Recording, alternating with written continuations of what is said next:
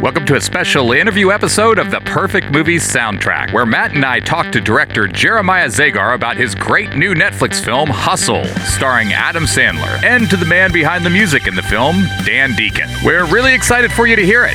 We're going to get into some basketball, we're going to get into some Sandler, we're going to talk about the movie, obviously, and we're going to learn a lot about how music gets made for a movie, and how a movie's made for the music as well. And, of course, don't fret, all you Heather stans. A bit later in the episode, we're going to catch up with her as we each name our favorite sports movie needle drops. Trust me, it's a very funny segment. You will not want to miss it. So I'm very excited to have some amazing guests for this episode, the brilliant director, Jeremiah Zagar, and the innovative recording artist, performer, and music composer, Dan Deacon, who are here to talk about their new movie and the soundtrack for Hustle, now out on Netflix.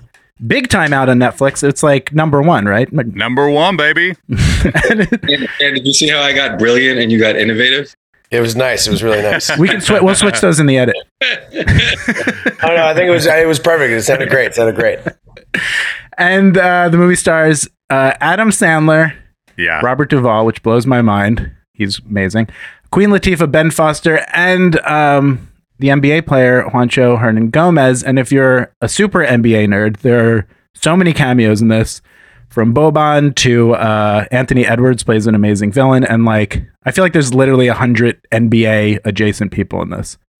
And maybe that's because it was also produced by LeBron James. They all had to meet Dan in order for him to do the score. We had them do interviews with Dan. They do a little one-on-one, play Dan one-on-one, and he's like, all right, this guy's good to go. Well, I used to play ball in college, so I just wanted to make sure they were really going to be up to the par we needed for the film. So, right. Okay, so I'm here. I'm Matt Lombardi, and I'm here with my host, Joshua Weber. Our third host, Heather, scheduling conflict, couldn't be here with us. So, Heather, if you're listening, you're fired, and we're replacing you with Meghan McCain. I don't know. That's the first one I thought. No, but we're going to do a segment with her later anyway about sports movie needle drops. All right, so this is... Not Meghan McCain. Not Meghan McCain. Why did I say her? All right, so this is really exciting because Jeremiah is actually an old friend who I've known for years, and we've talked about movies. We've worked together on stuff. And Dan, we don't know each other, but I knew who you were for quite a while now.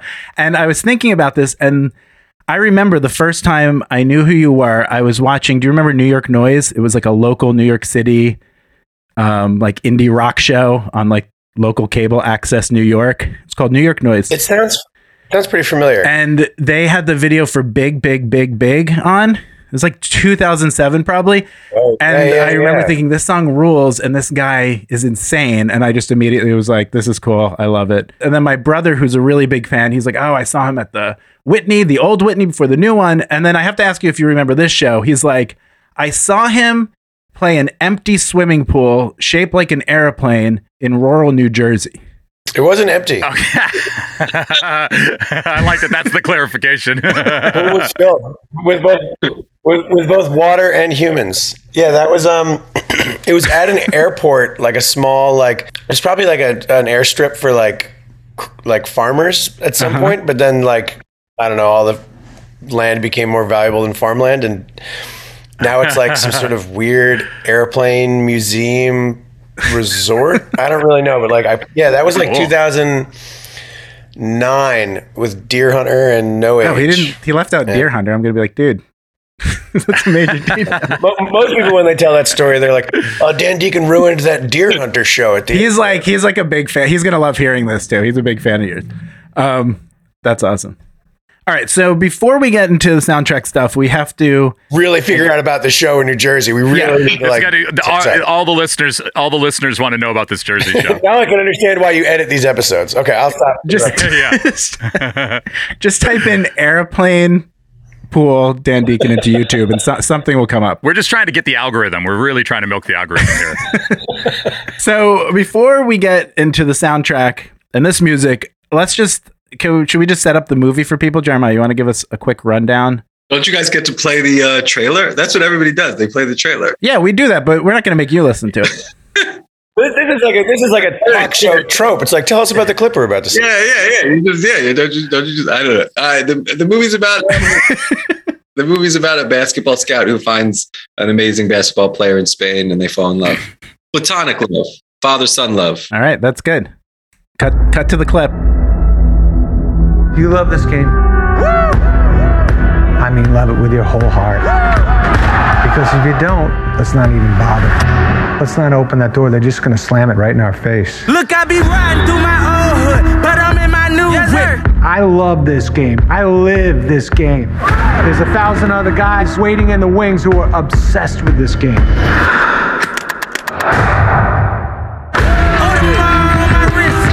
Obsession's going to be talent every time. You got all the talent in the world, but are you obsessed? Let's face it, it's you against you out there. Look at me. When you walk on that court, Look at me. you have to think, I am the best guy out there. Hey. So let me ask you again. Do you love this game? Look at me. It feels like a classic sports movie, but it's elevated, by your style of directing, Dan's score. So I think people are clicking on it, being like, "Cool, Adam Sandler sports movie," and then they're getting and they're really leaving with the Dan Deacon album. Which, do we get the vinyl? I called you the other way. It's like, is there vinyl? Can we get vinyl? It's in process. There's a lot of I want the vinyl. Yeah, for sure. A vinyl would be so cool because it's really fun, great sports music. As Joshua said to me, this isn't some bullshit Rudy strings from the movie Rudy. And that was very good point. It's not that orchestral rising shit you've heard all the time, and it really it kind of reminded me of in the sense of elevating it beyond sort of your standard that it reminded me in a way of what Explosions in the Sky did with Friday Night Lights, that it was it just made it feel different in a way that both achieves the sports movie feels that you want, which is excited in certain moments, anticipating, nervous, all of that stuff that you need to get from a score, but in a way that makes it more dynamic and more interesting and feel fresher and newer. I enjoyed it a lot. I actually found myself, I was listening to it recently, and I had to run for a train. I was in Grand Central Station, and my train's leaving in 4 minutes. And if I miss this one, my next train's not coming for 2 hours. I'm not going to get home till 3 a.m. And I had the score on, and I was running, and I was like, "This is, oh my god, I am running so fast right now." It really felt like I was nailing it. It was yeah, this is great. That is awesome. And then someone across the tracks is watching you just stumble around with your bags and trip up the stairs. Oh, I'm sure it looked very different than it felt, but the music made it feel like I was flying.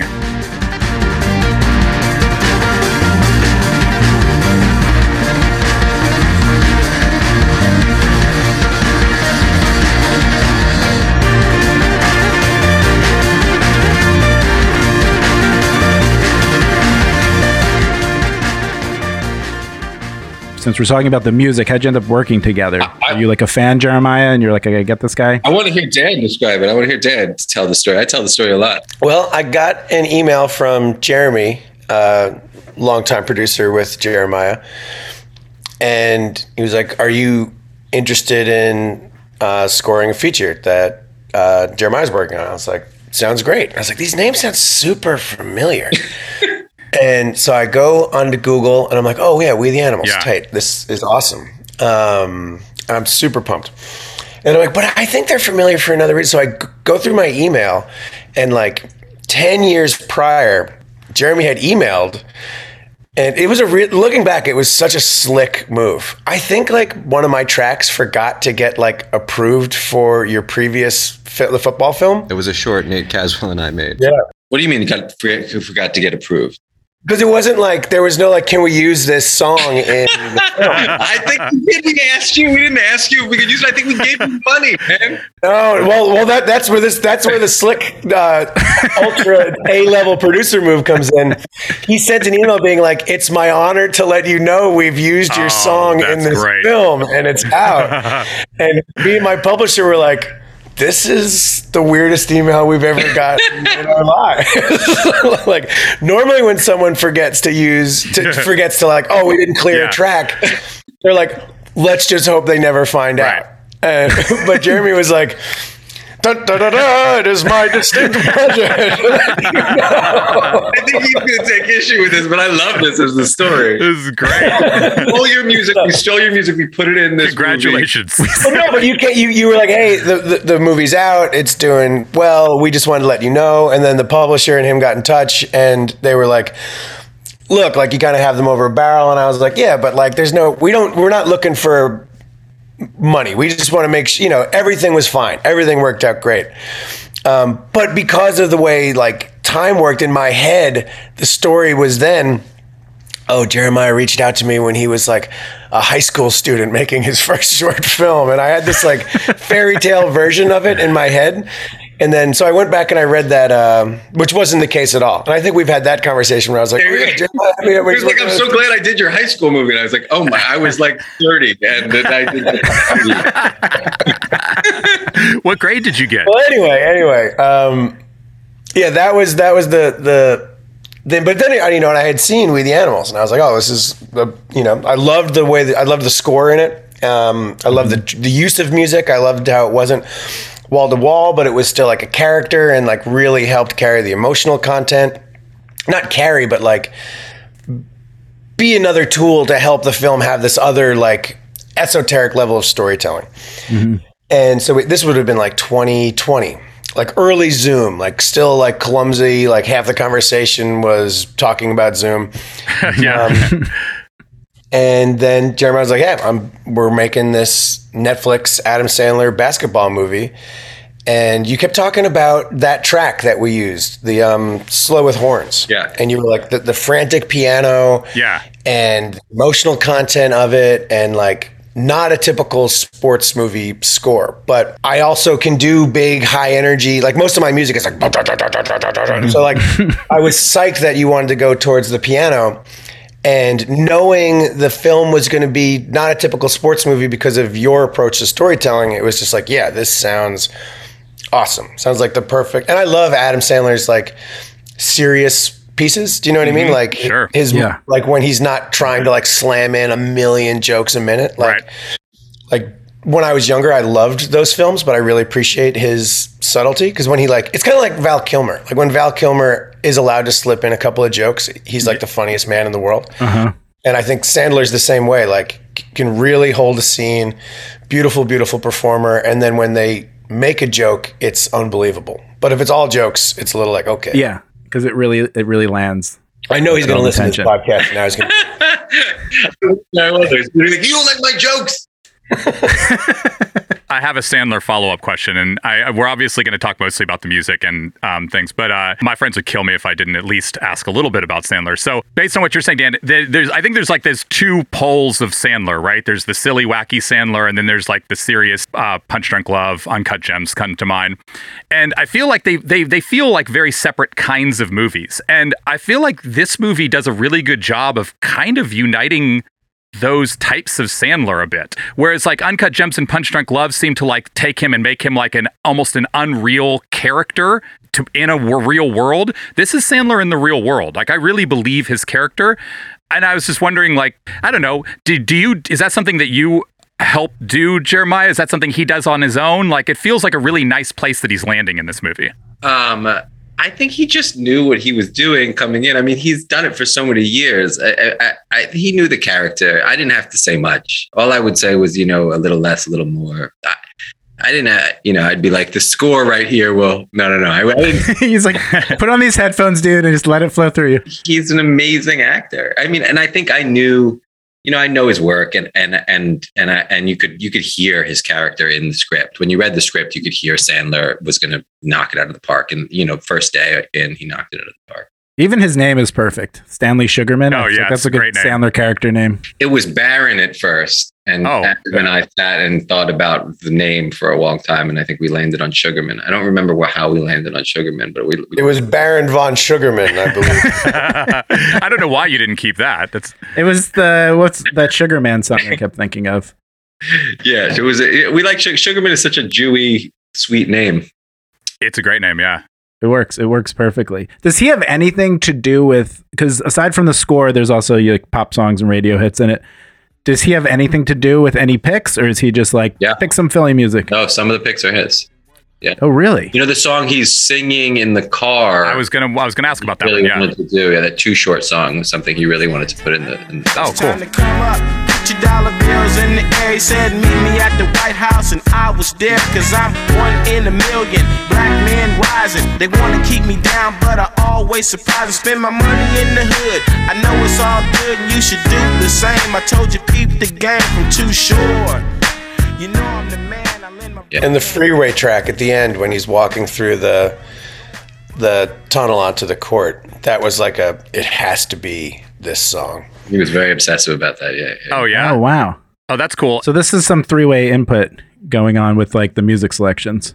Well, going back to what you were saying about his style of comedy being somewhere in the middle of his two poles, I really like how generous he was in letting the rest of the cast, like he would set them up for the joke and they would make it. Like so many of the other characters get the laughs because Adam is just so brilliant at comedic timing and like, I don't know. I having watched so many versions of the edit, you could just see like so clearly like the comedic mind, the restraint, which I think is sometimes we don't get to see. And in the full-on comedy Happy Madison movies, Right.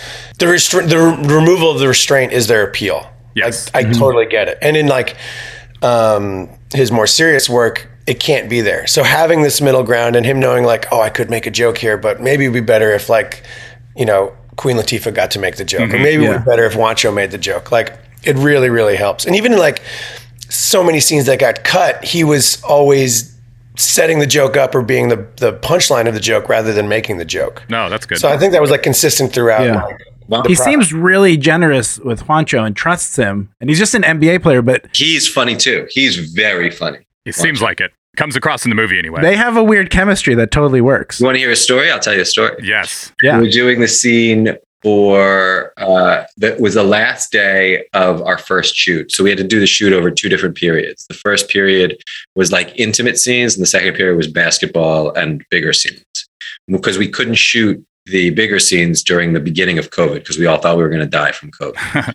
We had masks and we like had shields, and then we had gloves and we had like protective clothing and hazmat suits, and we were all together, and then the actors would act.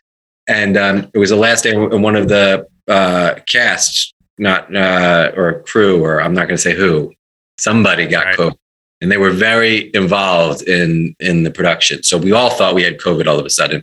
But we were like, oh, we got to finish this last scene. And it was the scene where Stanley comes in and he says, you know, you've been watching too much pornography and you got to eat special food. And Adam like looks at him. He goes, you've been, you know, and you've been watching too much pornography. And Wancho's like asleep, pretending to be asleep. And he goes, it wasn't me. And that was completely ad-libbed. Oh, really? And Adam started fucking bursting out laughing in the middle of it. It was the first time I ever saw him break character. And it was like, and everybody around me was like, that's the first time he's ever broken character. And it was because Wancho just made him laugh so hard. It was like in this like really tense moment where we all thought we were going to die. Like Wancho was so funny. He made Adam Sandler laugh. You know? He's great in it. That was cool. Yeah, it's a funny scene.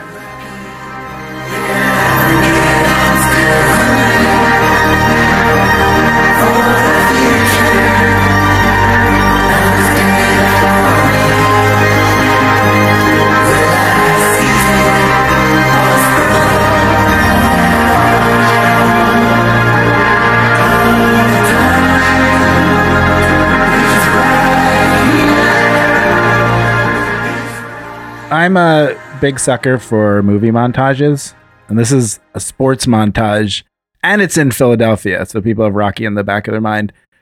Were you guys feeling like a specific pressure to pull off a sports movie montage with the right music, or were you just like, this is the one I always wanted to see, or we're just winging it, or did you have a vision?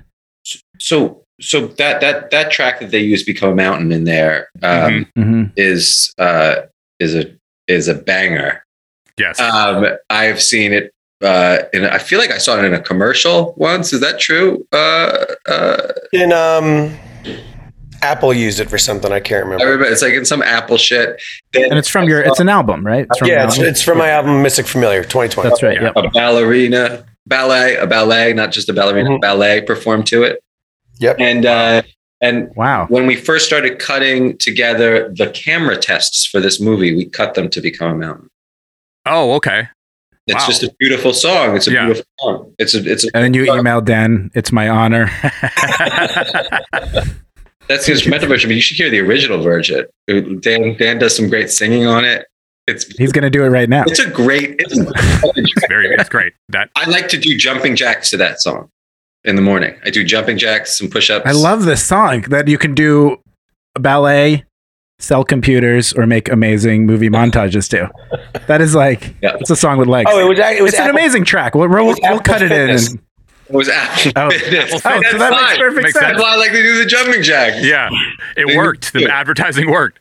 It's great. I if people haven't seen it, I can't wait for them to hear the music to this movie. There was a pressure to make it because we tried a lot of different versions there. I get pressure comes with a connotation that maybe I'm putting it on myself, but to make it more traditional sports, and this was coming from 'cause it was a huge budget movie, and I think huge. This was my first large narrative feature score, and I think if I was a major studio, I would be like, can this guy do this? Yeah. Like, what is this guy has an album called, Spider-Man of the Rings. Can he be trusted? So there was, and Jeremiah was very good at being like, keep it your sound, do what you want, but lean into strings and brass. Like, we have the resources. And Rudy and everyone at Netflix were awesome, saying the same thing. But there was like, I was like, oh my God, but am I going like too big or too small? Like, what is commercial? Do we want to make this commercial? Like, we don't want it to sound like rock. And when you go back and you listen to, I started like studying sports music scores, and a lot of them are not what you think. Right. Like, the big emotional scenes in Rocky are very subtle, like lamenting French horn over like slight string pads. There's only a few tracks that are really like these like big bumping tracks, and they tend to be commercial license tracks. And that's nearly impossible to replicate with a score because you're giving the mixer uncompressed, unmastered versions of tracks that are going to get mixed in with the sound design, while the needle drops are all as loud as they can possibly be the entire time. That's why they always sit so much higher in the mix, just because they're a finished thing. Does that make any sense? Yes, totally. Yep. So we tried out a bunch of different versions of like building on top of Become a Mountain, writing like variations. Like the end credits scroll was originally written for that montage scene. I don't know if this is like too much information. No, this is perfect. No, we love this shit. It was written for that and like scored to it. I think the edit might have changed, but like that's why the timing is a little bizarre to it. But same sort of thing, starting off like, chugging away in the piano, but then we had big brass and strings and drums. And I don't know how it came to, but I think at that point, Become a Mountain, we had been with it for so long, and so much of the other original score had been based off of like reworking that as a inspiration point, that it became almost its own reoccurring motif. So like when we started playing the film without it, I kind of felt like there was a hole, even though there was this replacement track for it. So I'm really glad that it's there. And I loved the track that we made, which is now the end crawl. I think it's called Run Uphill Win. I'm like one of those people who, like, if I make a typo in my file name, I'm like, oh no, that's the name of the track. It's Run Uphill Win.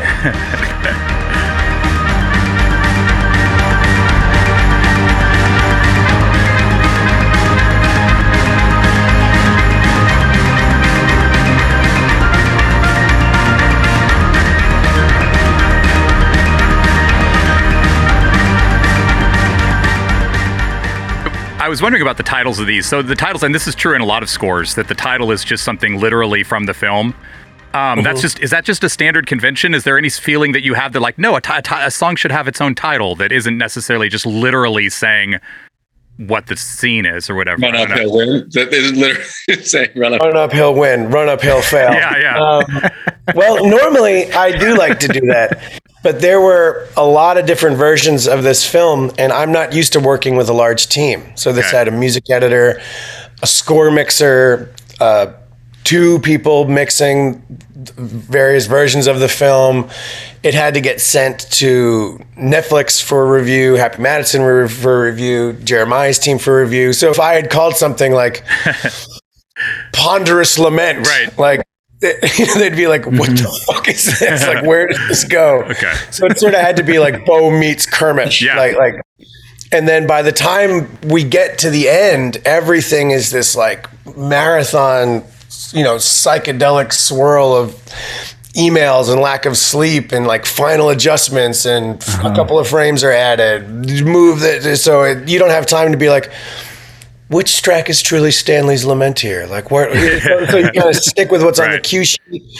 And with a project like this, where there's like hundreds of different like language versions of the film, and everyone needs to make sure that like the cue sheet is the most up to date, everything moved at a pace that was just like bewilderingly fast for a project that started in 20. It's not like I like sit down in 2020. I'm like, Stanley Sugarman, what will your titles be?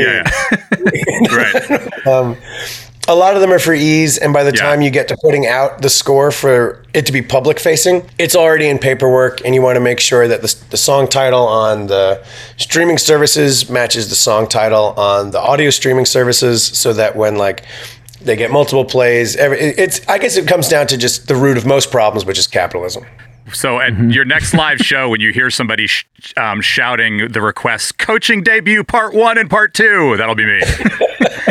Oh yeah. Then there's that. It's like, well, do we lose the part 1 or part 2? Do I combine them into multiple things? And like one track, I don't know if it's still titled. It was called Coaching Moment Haas, and I had like 85 versions of Coaching Moment Haas. It's now just Coaching Moment. Coaching Moment. Yeah. It's a coaching moment, if you will. Sure. That was the original title of the film, was Coaching Moment. You are set up for those, like when record labels do like the 20-year anniversary and they're like the uncut version or the unseen tracks or all that stuff. You can release like 17 of those, it sounds like. If DVDs were still popular, we could have a litany of alternate soundtracks. Oh, I'm still a sucker. I just bought like a Stupid Pavement one. I'm still a sucker for all those re-release stuff from the 90s and stuff. I love it. I'm like, green vinyl, I have to have this. Yeah, right. And then my friend's like, black vinyl actually plays clearer than colored vinyl, dude. And I was like, it is true. No one would ever notice, but it is true. Is there going to be physical release of the film, like on Blu-ray or DVD? I don't think so. It's Netflix. Oh, they got to do it. We should bootleg it. I'm sure. We'll push it on the site. I'm sure there are places on the podcast in Brooklyn, for instance, where you can buy the bootleg of this right now. I will buy any bootleg of this I see. I got an old camcorder. I'll just do the classic movie theater camcorder thing on my Netflix, like Kramer and Seinfeld, and then I'll send it to you. Theater, you could bootleg it from a theater. You could do that. You could do the old school. The bootleg tables set up on the streets in Brooklyn. They definitely have Netflix bootlegs. Yeah. Do they? Yeah, for sure. Yeah. Really? Yeah, hustle one, get us one. We want one. Okay. Here's the ultimate Netflix bootleg, in my opinion. You go to a non-Netflix movie in the theater, you bust out your laptop, and then you bust out the camcorder. You just get a little bit of the other one. You got like Top Gun Maverick and like the tight, like the top word. That sounds cool to me. I'm into that. Oh, you know what? Speaking of Netflix for the millionth time, but Dan, your Twitter handle, I think, is at eBay Netflix. Yeah. So you just manifested this shit, huh? Selling bootlegs on eBay from Netflix, you mean? Or making a movie? Why is your Twitter handle at eBay Netflix? I'm not on Twitter, but so I don't know. I've had it for like, I don't know, 11 years now. And my label's like, you got to start a Twitter. And I was like, why? It's so stupid. And they're like, I think someone already had at Dan Deacon. So I was just like, eBay Netflix sounds good. That I love it. That sounds exactly like a flippant fucking internet handle. Yeah. And you're like, what are the but it's amazing that then 10 you years sealed later, your the fate. #1 movie on Netflix. I still get tagged in things being like, I ordered this and the seller never sent it. And they tag me, and if someone's being like a real asshole, they'll be like, fuck eBay, I'll never use eBay. And then I'm like, good, you can't. We won't let you back. And they'll be like, how dare you? And then they still think I'm eBay. And then they're like, wait, you're just some fucking dickhead? Dan, has anybody called you yet about doing another sports movie score? Not yet, no. No, I can't believe It will come. I've gotten calls. I gotten calls from random people. They want sports movies. I got What are you gonna make? sports movie. Yeah, can I get a baseball one, please? They're doing a new White Men Can't Jump, which I don't know how I know they are. We'll see. Could be good. So, do you want to break any news here? Are you? Is that where you're headed next? The new White Man Can't Jump? Yeah, I'm going to do. No, that's the reboot. I'm not doing anything right now. Dan and I are working on another movie. Oh yeah. Oh really? It's a show. It's a show. It's a secret show. Okay. We can't talk about it. All right.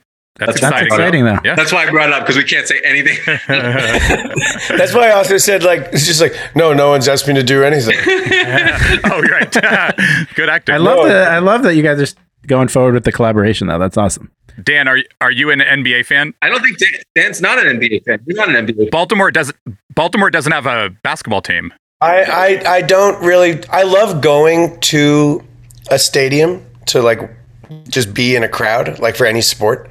But I don't follow any sort of sport with like a passion. Right. I kept talking to Dan about the drums. I was like, have you been to an NBA game? And Dan was like, no. And I was like, well, you got to go to an NBA game with me, because the drums are insane. Yeah. Like, they do the bass drums in an NBA game. And so we went to the Sixers game. The Sixers game we shot for the end credits of the movie. Dan came to that game. And cool. and he was sitting next to my storyboard artist, Hugo, and they watched the game together, masked. And afterwards we drank some of the VFX artist's homemade wine in the parking lot. And nice. And I said, do you know what I'm talking about with the drums? And Dan said, yes. And then he said, can I now redo the score now? Do you have a favorite track that's not score in the movie? The Tierra Whack Heaven track. That's the best. Yeah. Heaven's on my favorite people. Heaven's on my favorite people. Heaven's on my favorite people. Heaven's on my favorite people. I wanna go there. Like and like that was the one time where like me and the music editor really fought to have that piece to continue to be used and not to be replaced, because it was at the phase where like music was being subbed out for different music, and they were trying but we were like, this piece Heaven is amazing, and we scored the scene prior to be in the same key as the intro, and the next scene to be in the same chord as as it fades out, so it has this like seamless connection. And like I really think that like Bo and Stan would be in the car listening to the radio. I don't think they're sitting there listening and driving in silence. I think this is on, and like their thoughts are like where they like the shot of the plane up in the sky. Like on the I traveled a ton for work, like being a touring musician, and there's nothing worse than like driving away from a bad show and just having hours to sit with it. Yeah. Yeah. You know what I mean? And that drive from like Philly to New York is not like the most. Yeah. Right. Yeah. So like you're just sitting there with your thoughts. There's nothing to like really put them in. And I don't know. I kept thinking like the radio would be on. These guys wouldn't just be like plotting along. And it had this like beautiful diegetic sound vibe, but also like matched the storytelling of this like dream dying. I loved it. I think it's a great use.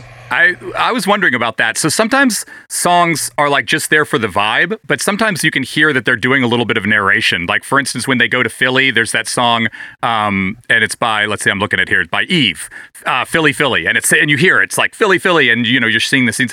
How much are you counting on songs to like help tell the story? I guess this is mostly for Jeremiah, because I'm thinking about the songs, the licensed songs, more than the score in this question. Not at all. No. I think that you start. What's the process? The process is, for me, at least in this film, was we had a library of Dan Deacon. Yeah. Giving me a library of instrumentals. The editors, Brian, Tom, and Keiko, who was working with me here, they were in LA, Brian and Tom. We would take Dan Deacon's score and cut what we could score to prior tracks. And then we would give those to Dan and we would say, make these new. That was the first step. The second step was the pieces without score. We started with the Spain scene, and Dan said, "I hear opera and something drum kit for the street ball scene, drums and opera." So Dan sent me a score back, and I was like, "I love the drums. don't like the opera. And, I was like, I don't remember opera in this. And no, but what Dan was hearing, what was important is actually there. It was like what we were getting towards, what we described as like kind of a superhero vibe. Yeah. The bass is the drums, but then we layer, sort of Dan starts to layer this superhero stuff on top of it. And that was, once we nailed that track, that took, 4 or 5 edits. But once we nailed that track, then we were off to the races.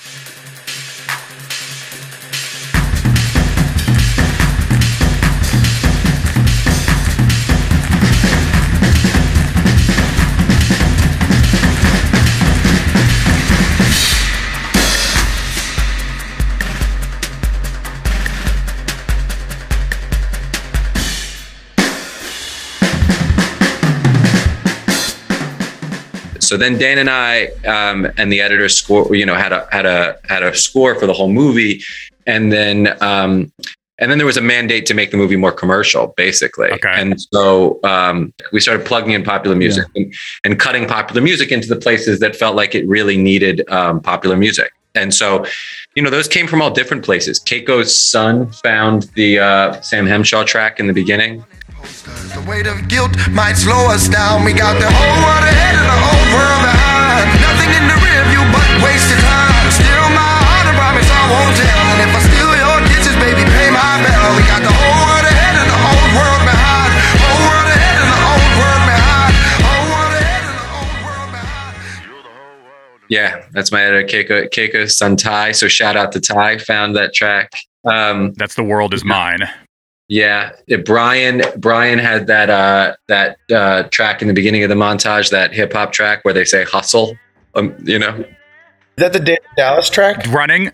Oh, dude, I loved that song in the movie, man. That got me so hyped. I've been listening to that song a lot since the movie. I'm running for the city. I got the new one. They ain't got no muscle, no hustle, no backbone. I stand alone, not tripping. Just saying, I'm different. Ain't hanging on to the coattails of the next man. Passport in my left hand, thinking that you are next. Heck, oh, you ain't holding your breath, man.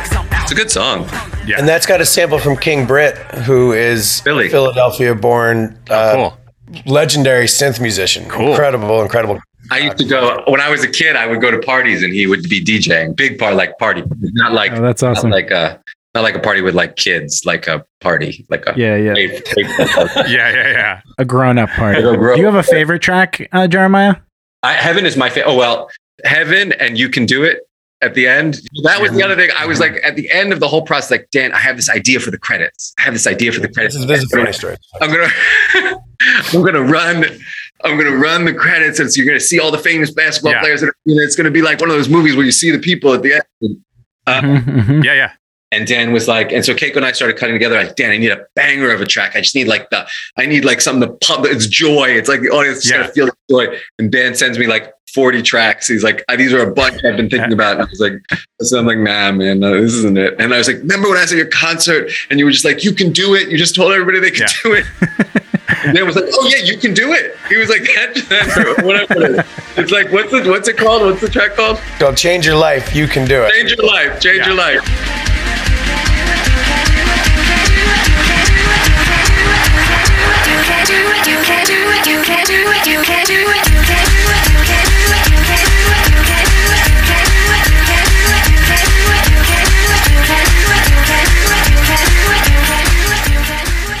And like that really fucking awesome. narrates it. They just changed their lives or whatever. And you can do it with such a Sandler thing. Like I had completely forgot. I went through my own Spotify, being like, "What songs have I written?" And since that one's not on an album, it's just a standalone single, it wasn't in the list.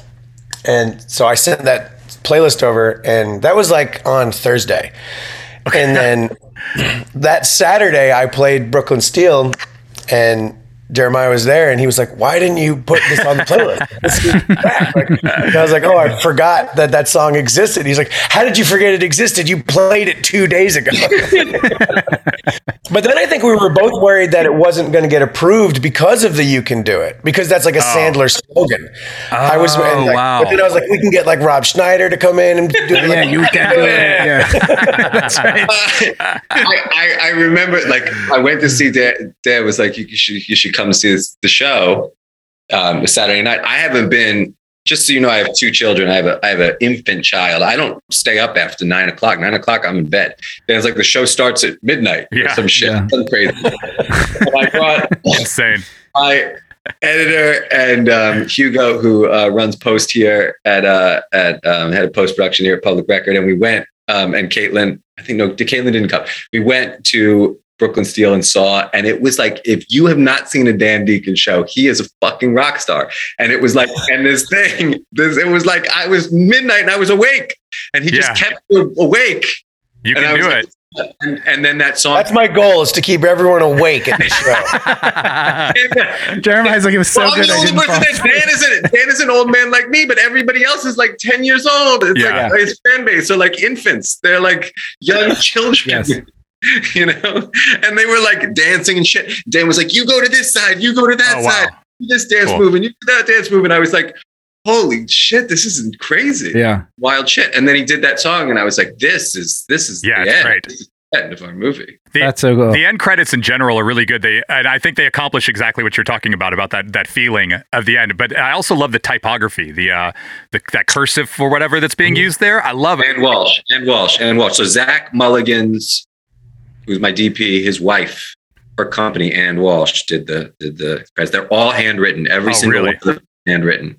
Yeah. Oh, cool. They're so great. Yeah, it's got a great vibe to it. It ends and it makes the movie feel kind of like a little more classic than you think. Yeah, it felt like walking out of the movie theater, like hype. I'm like, I just saw Smokey and the Bandit. Oh, you should have done bloopers. No, I'm joking. When you were asking before if I was an NBA fan, like, I don't watch games, but I will like stay up till 4 a.m. watching like slam dunk competitions and like best of, like, no joke. Like, they are really, really fun to watch. Like I could, you know, like, I don't watch football, but I could watch an Inside the NFL episode any day of the week. And like any sort of like athleticism is beautiful. It's really, it's like when you go to the ballet and you're like, I'm the same type of animal as that person. How do they do that with their body? And the players get to be so much more expressive than, I mean, NBA is really the only sport I like, because I know Josh was not going to read, but in baseball or football, they feel so regimented and like they're on their teams, and NBA just feels kind of like you can go wild style.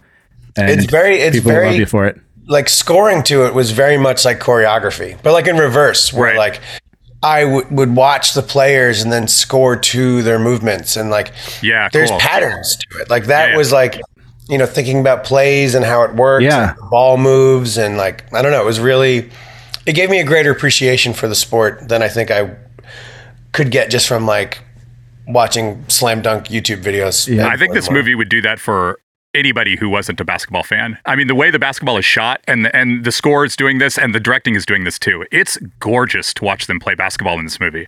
And my mother loves the basketball. It might be it might be the best basketball. It's the best basketball movie shot in a movie ever. This is no Teen Wolf 2.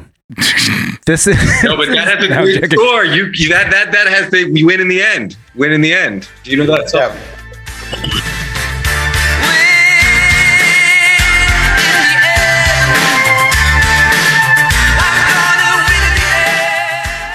Yeah. But my joke is usually basketball just looks terrible in movies, and like I've played basketball and it just looks weird and awkward. This looks real, but it also looks like gorgeous and beautiful, and I feel like football has gotten the big cinematic treatment, but this is the first time I was like, oh, good. Basketball looks amazing on film. It's great. And the music, it all works. Yeah, the basketball fans I know have really enjoyed it. I mean, what's cool about this movie is it's really a movie that, like, I mean, I'll tell my mom to watch it. She likes basketball, but, you know, she I don't know if she's ever seen an Adam Sandler movie, like, but she'll like it. You know, I mean, I think that it's a movie that really anyone can enjoy. Tell your moms. I told you, did I send you the text my mom sent me? It's why it's getting seen by 1 billion people or whatever, because it's like anybody, you know, you could put it on in any room. Doesn't matter if you're a sports fan or not. If you're a sports fan, you're going to love it. Yeah, and if Dan hadn't scored my high school movie, if you hadn't stolen that song from him for your high school movie, that's why I'm pirating Hustle on DVD. People, I just have to tell you, I think I texted you this, Jeremiah. My mother texted me, "This movie's so beautiful, I couldn't stop crying, and your father loved it too." And I was like, wow. There's some nicely emotional movies. Couldn't stop crying. Yeah. I was not expecting that, but it is so emotional and beautiful. I was like, sure. I get it. For the whole family. You guys, I know you guys. I got to. You gotta get out of here. I got to jump. I got another one. I got another press thing. I'll just say, if you guys watch I'm not going to do the trivia thing. Obviously, you got to go. But I will just tell you that this is kind of funny. If you watch the movie on closed caption, the little tags they put up for the score are very funny. We were going to ask you if you can guess which scene. Dan, if you want to do it, you can I will stick around, and I have no press obligations for the rest of the day. Okay. Dan is a better guest than me, anyway. You're a great guest. But Dan, I will talk to you soon. Yeah, definitely. We have secret things to discuss. Bootlegging your movies. Thanks for doing this. My pleasure, Joshua. Matthew. Love the movie, man. Congratulations. It's great. Yeah, it's amazing. Great job. All right, Joshua checking in here once again. It was a great segment with Jeremiah there. He had to run, though, but luckily Dan does stick around with us for quite a while longer. So enjoy as we really learn a lot more about how things get made from the musician side of things, and hear a little bit more about, what he's thinking about as he's going about this kind of work, and, discuss all sorts of other odds and ends as well, whether Jimmy Page uses condoms, all the typical things you might expect to come up in this sort of conversation.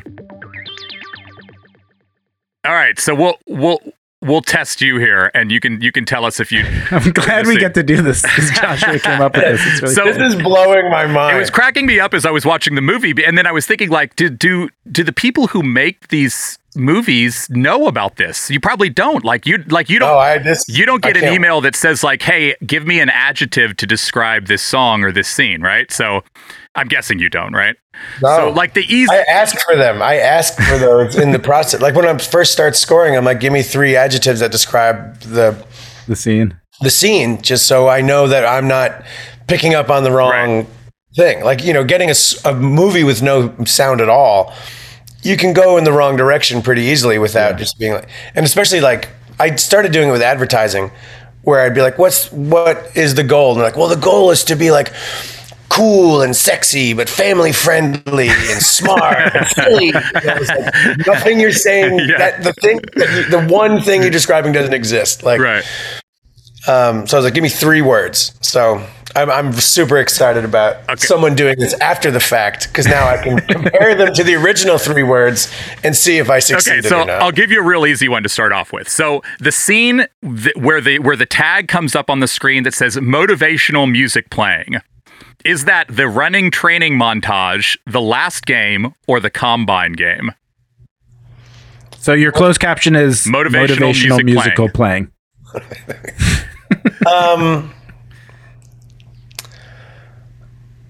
I'm going to go with the combine. No, you were wrong. It is the running training montage.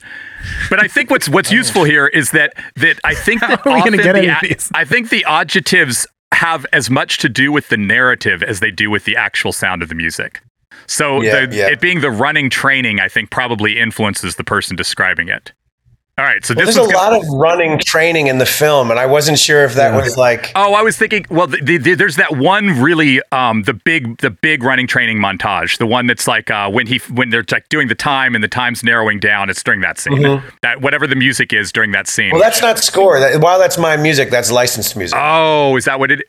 Oh, but it is an instrumental, right? It is an instrumental. Yeah, so that's when they put these up there for instrumentals, because the words, gotcha. I guess they just put the name of the track.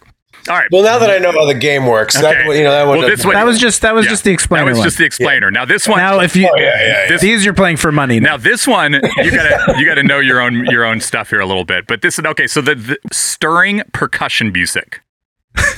Stirring percussion music. Okay. Is this the end credits, Discovering Bo Cruz, or again the training montage? Well, that's bullshit because I already told you what the training montage is. So okay, that limits it. Stirring percussion music. This is the street ball game. Yes, Discovering Bo Cruz. You're absolutely right. Using the motif. All right. Ball. Yeah. Okay. So that is 1 for 1. Stirring percussion music. All right. Now, unnerving music. Unnerving music. Okay. All right. It says unnerving music playing. Yes, unnerving music playing. Is this the end credits or the scrimmage against Kermit? God, I wish it was the end credits. I tried to make some of them a little easy. You really could, like there's that, if anyone hasn't seen the film, big spoiler. But at the end, like after Stanley, the Sixers do like the high five all in right before the game against Bo's new team, and Stanley goes up to Embiid and is like, he's like, this is what Bo does. These are his moves. Here's how you can destroy him. Like when that got added to the edit, I was like, this is dark as fuck. Like, I built him. I can break him down. and I was like, I really thought like the strings just be like, just like going like full horror. And then, we watch the rest of the game and he gets completely dominated and they realize. That's completely fucked. More unnerving music playing.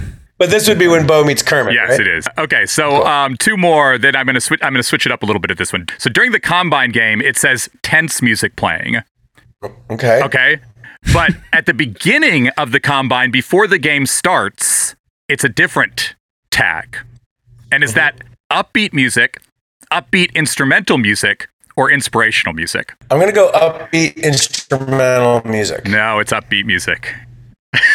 Oh man, that is a bullshit question. It's not upbeat music, it's upbeat instrumental music. It's not on the soundtrack. Because it's like a 30-second, it's supposed to be diegetic. Yeah. I don't know why they didn't just like use like some fair use. Right. Like Yeah.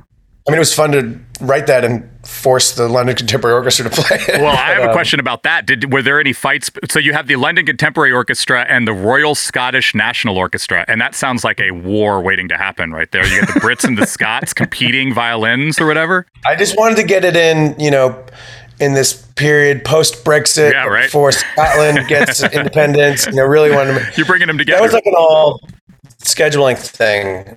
We wanted to record... the sections in isolation so we could have as much liberty in the mix to like go wild. So we recorded the strings separate from the brass. Okay. And scheduling wise, because I was also on tour with Future Islands at the time in the UK, and it was the same week as the Oscars. So I was just like all over the fucking place. And the only way we could get it to work was to do the brass in London and the strings in Scotland, because all the strings in London were booked the days that I had free, and all the days that they had free I couldn't do.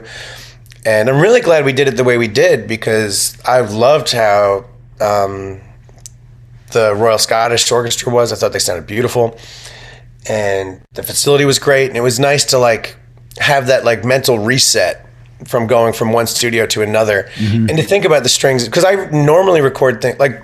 All right, I'm going to ramble real quick. No problem. Yeah, go ahead. When I first, obviously when Jeremiah asked me to do it, I was like, yes, 100%. He's like, okay, we just need to get it past Netflix. Because again, like I'd done a bunch of like indie docs and like, but this was like the first thing of like major consequence, where if I botched the score, it would have been a very expensive and costly repair work. So I can understand why they were like, well, Netflix is going to vet you. Like, even though they had all of my music in the temp and that was all approved, and Happy Madison liked it, and Jeremiah, like Netflix still needed to be like, yeah, but can you cross the finish line? So I'm doing like the first initial call, and we're talking about the sound. They're like, well, this is like a big commercial film. Are you open to working with orchestras? I'm like, yes, of course. Like, and I went to school for composition. Like, I don't record it because it's cost prohibitive for a single person to record an orchestra, but I know how to do it. It's something I've always wanted to do. Cool. I've written for them in a live context, but never in a recording process. That's awesome. Yeah. And then they're like, okay, so what's your plan? What would you like to do? And I was like, well, I built this room in my garage with these pipes and these moving blankets, and like, awesome. And like, I'd bring in like one violinist, we'd bang out. And they were like, well, we were thinking more like Air Studios or London Contemporary Orchestra.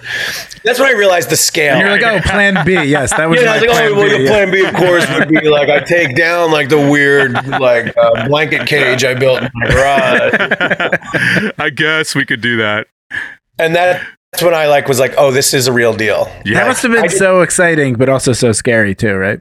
Definitely. Or were you not? It was just, it was a new league, you know what I mean? And I think the film was also helping me like sit in that mindset. Like I felt like Bo being like, there's a lot of riding on this. Like I need to do this well. I don't want to fuck this up. But I loved being like, no, you should check out my garage. I got a pretty good garage. So funny. Not a lot of people in Baltimore City have garages, and this one's got a. In one of the email back and forth, you mentioned really liking There Will Be Blood soundtrack, I believe you named. Oh, yeah. Yeah, I listened to that. Oh, yeah, we forgot to ask favorite movie soundtracks. Yeah. That wasn't recorded in any garages either. No, I got to see that done with a live orchestra at BAM in Brooklyn. Oh my God. I saw it at the South Bank Center in London. Yeah. It was incredible. Right? And that's awesome. You realize when you're was watching. Greenwood playing the Owensmere? Yeah, he was. Yeah. I was fanboying very hard.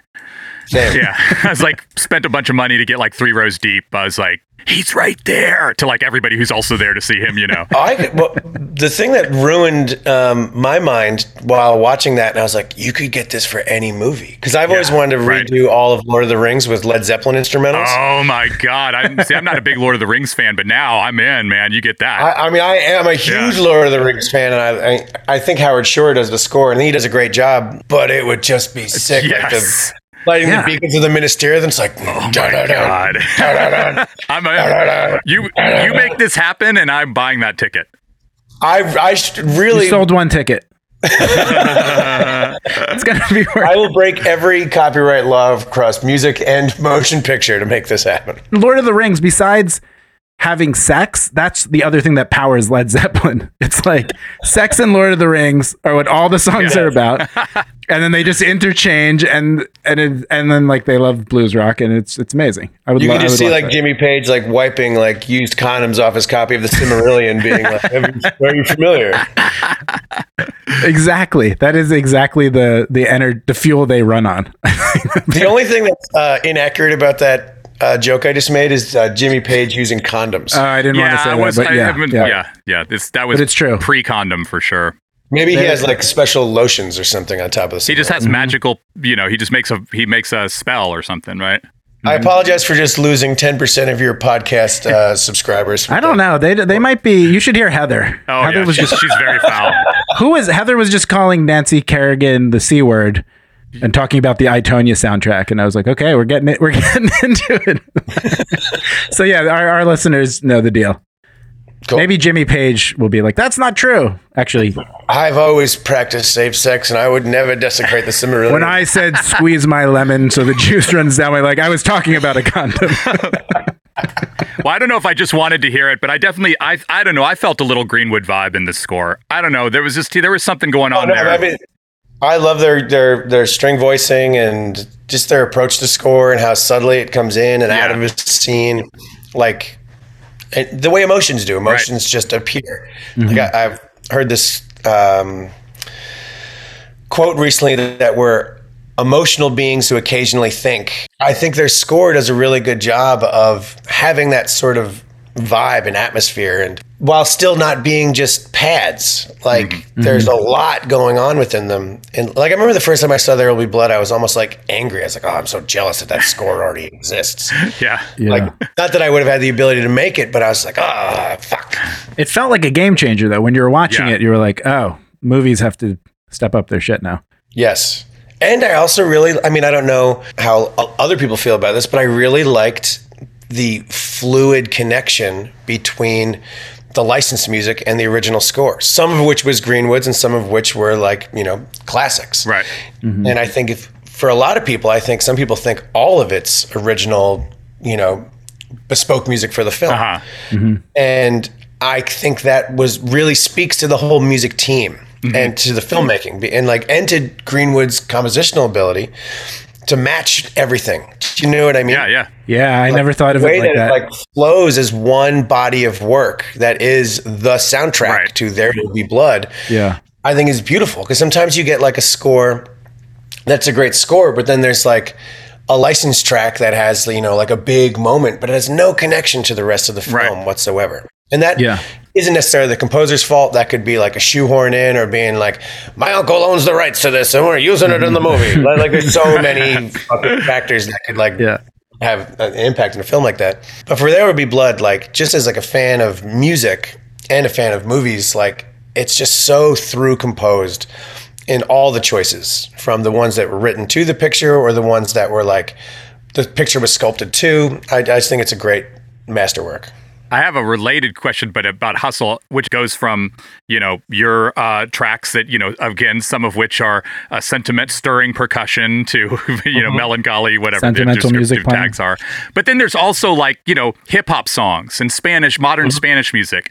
And like, how much are you thinking about those things when you're working on the score? Well, I knew there'd be hip hop for sure. Because even when I was like having the temp, there was a bunch of like the David Dallas piece was in there from the beginning. Okay. The Spanish hip hop over the Boa Challenge was in there from the beginning. And I can't assume they're going to stay because like someone could just be like, I don't license my music. You can't use this. Right. And then they have to find something else. But we knew from the beginning, like we had to talk with the whole music supervisor team and they're like, yeah, we're going to try to find these pieces. And I was like, I don't want the score to just be like, and then for some reason there's violins and that's it. You know what I mean? Like, and I write electronic music predominantly. So I was like, anyway, I just wanted to make sure it had that sort of palette so that we had like heavy beats, distorted synths paired with, orchestral sounds constantly weaving in and out. So it wasn't, so then when there's a scene that's just strings, it's not out of place because we've had this like sort of like middle of the Venn diagram that's like hip hop and electronic music production with the orchestra. So wanted to make sure that the score had that sort of same cohesion that like that the sound that when the soundtrack came in and the score came in, they would feel like a body of work.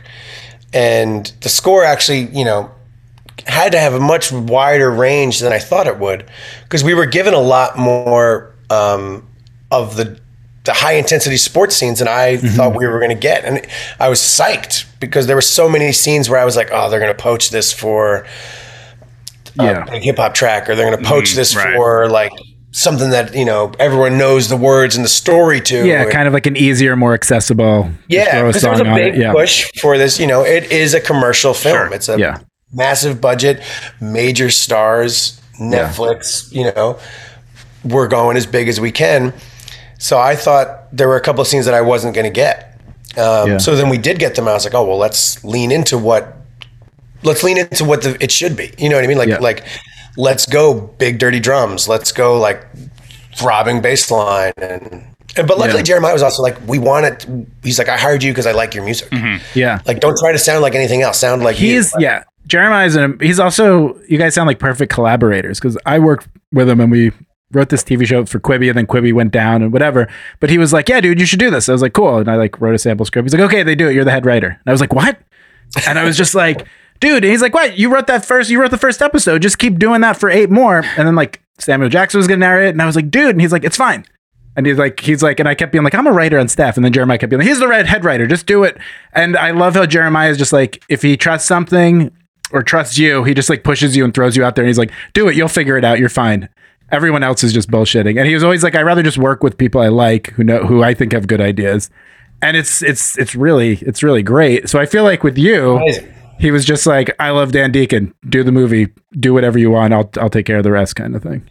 It was great. And then scenes where I needed direction, he gave it. And then scenes where I was, like the puppy walking off the paper, he'd be like, okay, let's put you back on the paper. But it was never like, this isn't right or this isn't working. Like, it was very much like, what do you think? And not the kind of like, sometimes people ask that question. They're like, oh, well, that's cute that you think that, but here's what you should think. It was always like, oh, cool. Let's talk about it. I'll think about it. Like, it was always a true collaboration. And I feel like it really helped shape it. Even on the Happy Madison side, they were as well. Like, that's awesome. Sandler was very like supportive of the score and would be like, oh, I love, could you go bigger on this? But not in that sort of like studio note of just like, make it bigger. It'd be specifically like, oh, I want people to feel this part of this thing. And like, there weren't just notes for notes' sakes. It felt like there was a vested interest in the music of this film. And I think that's why it's a very music heavy project. I mean, it works so well that I think it does. When I read reviews on it, I think it's such a great setup because the reviews are so strong. And a lot of times they like mention you in the reviews because I think they're like, okay, I got this assignment, sports movie, Adam Sandler. I know the drill. Right. And then you have like Jeremiah's like realist filmmaking and then your beautiful score and the whole thing becomes elevated and everyone's like, oh shit, I didn't know I was getting like a cinematic movie like that's kind of a little more intellectual and artistic. A lot more intellectual and artistic than it's going to be. So I feel like it's kind of like a great setup where you're going in, maybe the expectations are kind of generic and then you hit him upside the head with all this great art, and I love it. It's really fun. You bring up Happy Madison's part. I have to guess that I don't know if it's Sandler himself or somebody there's working with some pretty good taste, because I wonder. I was wondering as I was watching, Jeremiah does such a good job as the director of this movie, and like, where did they see that in We the Animals? I mean, certainly you see that he's a very good director in that. But where did they see that I'm assuming that they came to him. You guys probably know way more about this than me, but I would assume this is a Happy Madison production. He told me Sandler called him up, right? And someone suggested him. So how did they see that this guy who made this little arty indie movie that's very, very good, but I certainly was not watching that thinking, oh, this director's clearly going to make the next Adam Sandler basketball movie. But yeah. Jesus, he does it. I think it also probably helped after Uncut Gems. He was like, oh, maybe this is my new route. Work with like young, interesting directors, kind of thing. I'm sure that might have helped. I'll just do Jeremiah. I'll do an impression of Jeremiah right now. I think the complex family storytelling, which is the biggest theme, it might get lost in like the press or like in the imagery of the film and like the sick basketball scenes. But like the film is about like just someone who wants to just be there for his family. And I think the family issues in We the Animals makes sense. I think that he was like, oh, this guy knows how to tell like a complex family story. Right. Yeah. Makes sense. Maybe the industry thing is like, you can always make a sports ending. Like a lot of people can do that. It's like making people feel during it or have a real story behind it. It got me a few times. I'm psyched he called him, because I don't think I would have gotten the call if it was somebody else.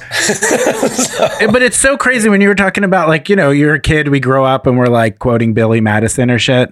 And then like 20 years later, you're doing like a major production doing the music for Adam Sandler, who's taken this other turn.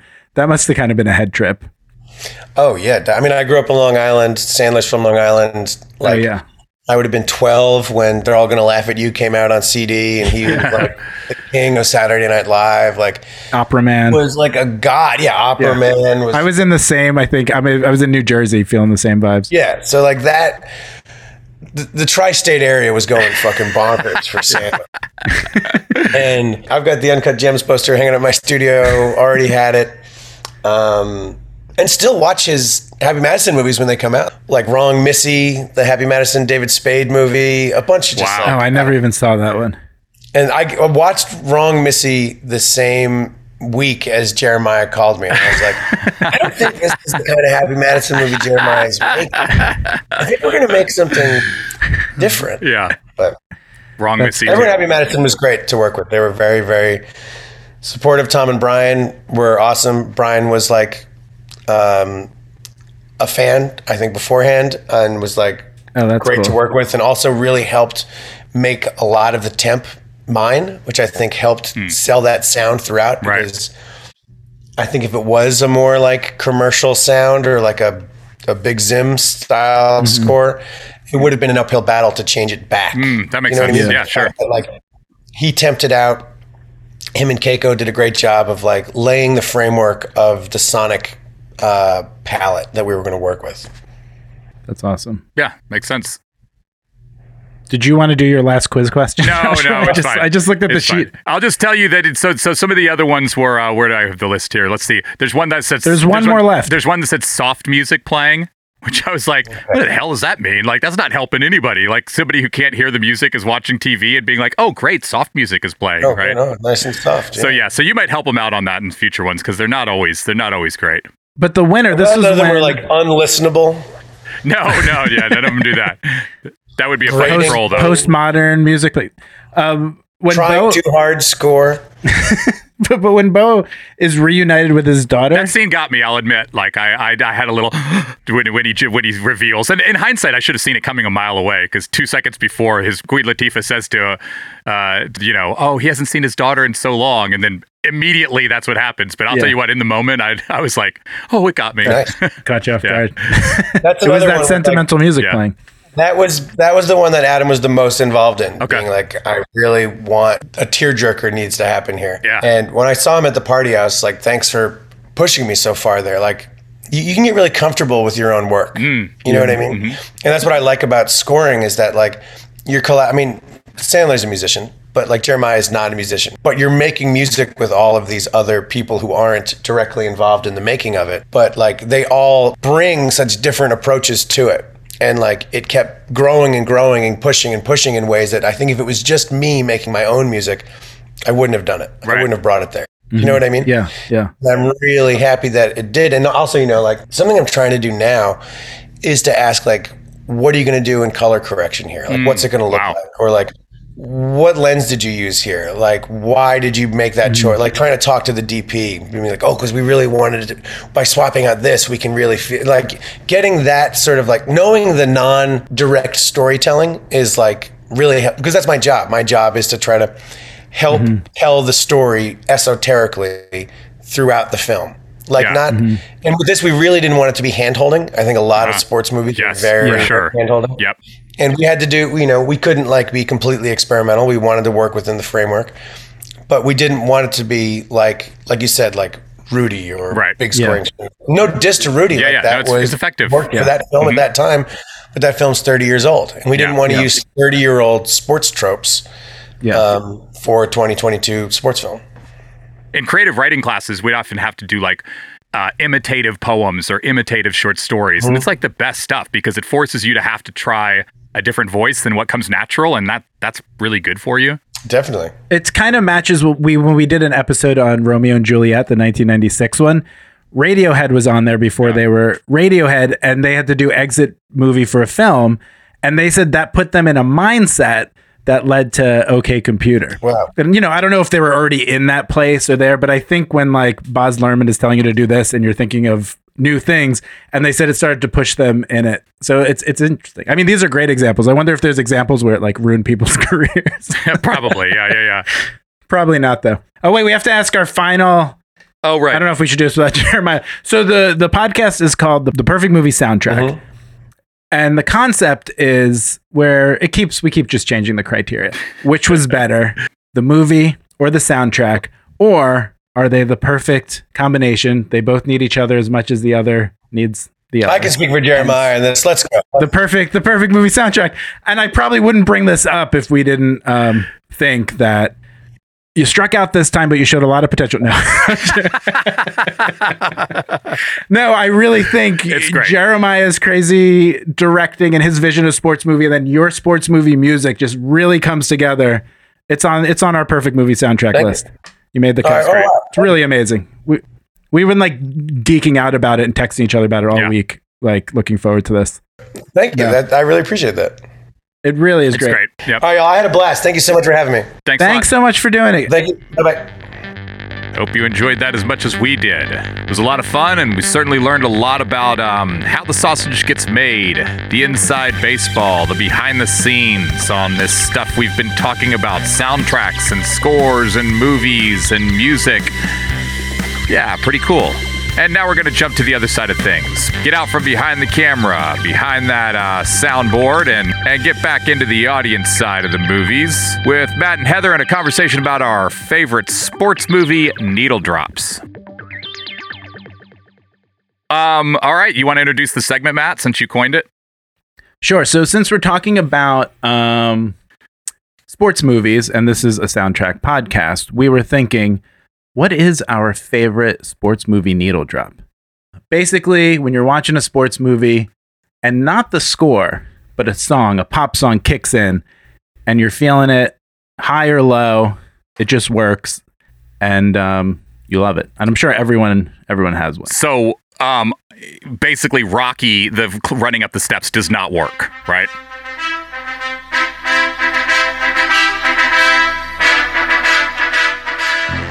Yes, but so Rocky, that's a score. I think Gonna Fly Now is the score. Does not count for this, but Rocky, Eye of the Tiger in Rocky 3 does count for this. Beautiful. So good example. Beautiful. Yes, perfect. Perfect example. Yep. So, what's your sports movie needle drop? Is it worth noting that this was very difficult for you, Heather? Yeah. So, I think we've learned in the last few days that I haven't seen any sports movies. Yeah, I'll admit, Like- when you said that you didn't really have one come to mind, I was like, yeah, you probably don't watch a lot. No, you really don't watch any. It's truly not. Let me offer a couple Okay. that are, I think, perhaps have been the most shocking to people to learn that I've never seen. Yeah, Karate Kid. that's insane. That's unbelievable. I mean, if you were 20, I'd be like, I guess, okay, but you're not. You escaped that in the 80s somehow. Field of Dreams. That's more insane. Because Field of Dreams is like, you get it, whether you love it, I was a fan, you just end up watching it with your parents at some point in your life if you're around our generation. Bad News Bears. Oh my God. It's You're missing out on Walter good. Matthau. It's so good. White Men Can't Jump. All right, now. Yeah, now, I mean, I think that there's probably a lot of people who haven't seen that one unless you're of a very particular that might age be demographic. the best sports movie of the 90s. Wow. I might try to make that case. Okay. Anyway, we could go on like this through literally hundreds of sports movies. What about that the old classics like The Natural? Probably not. I don't even know what sport that's about. Oh my Robert goodness. Redford when the lights blow up and he hits the it's very cinematic. No. It was based on a Bernard Malamud novel. Nothing. Okay. Does that make it baseball? Yes, it is baseball. Yeah, it's baseball. You've heard You said Bernard Malamud, and I was like, it's got to be if baseball. you heard Right, if you heard the Good. natural score, the music, you would know it 100%. It plays at like fireworks shows. It plays at sports events. It's as iconic Maybe. as like the Rocky music. Maybe we should play a little of it. Maybe. Right. Okay. Give people a test. Cue the natural.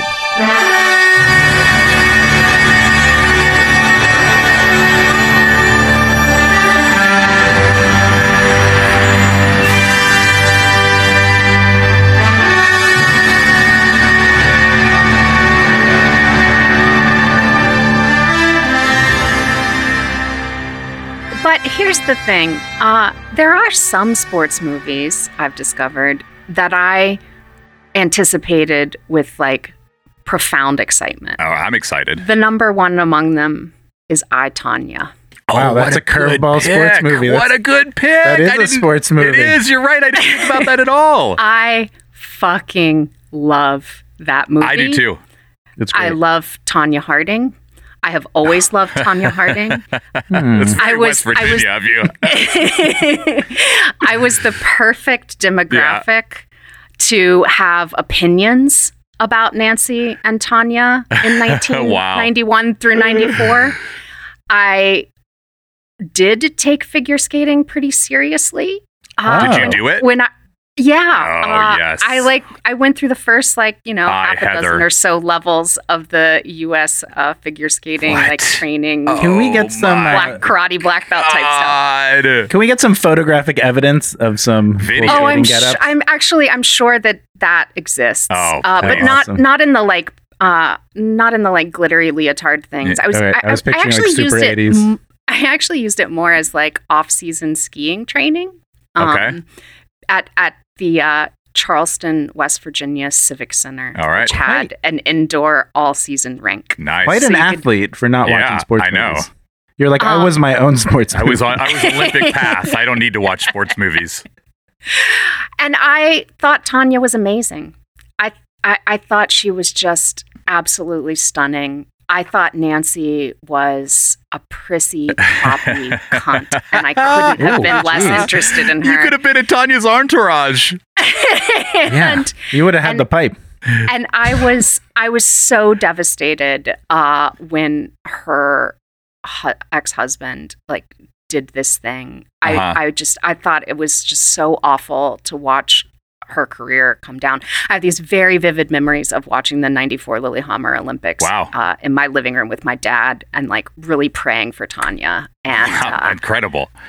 And awesome. And not prayers not being answered. Yeah. So I think in the last 6 to 8 years, we've had this sort of resurgence of Tanya. We've allowed ourselves to re-see these women of the 90s, like Monica Lewinsky. Yeah, like we're Tanya. relitigating a lot of that. Britney Spears.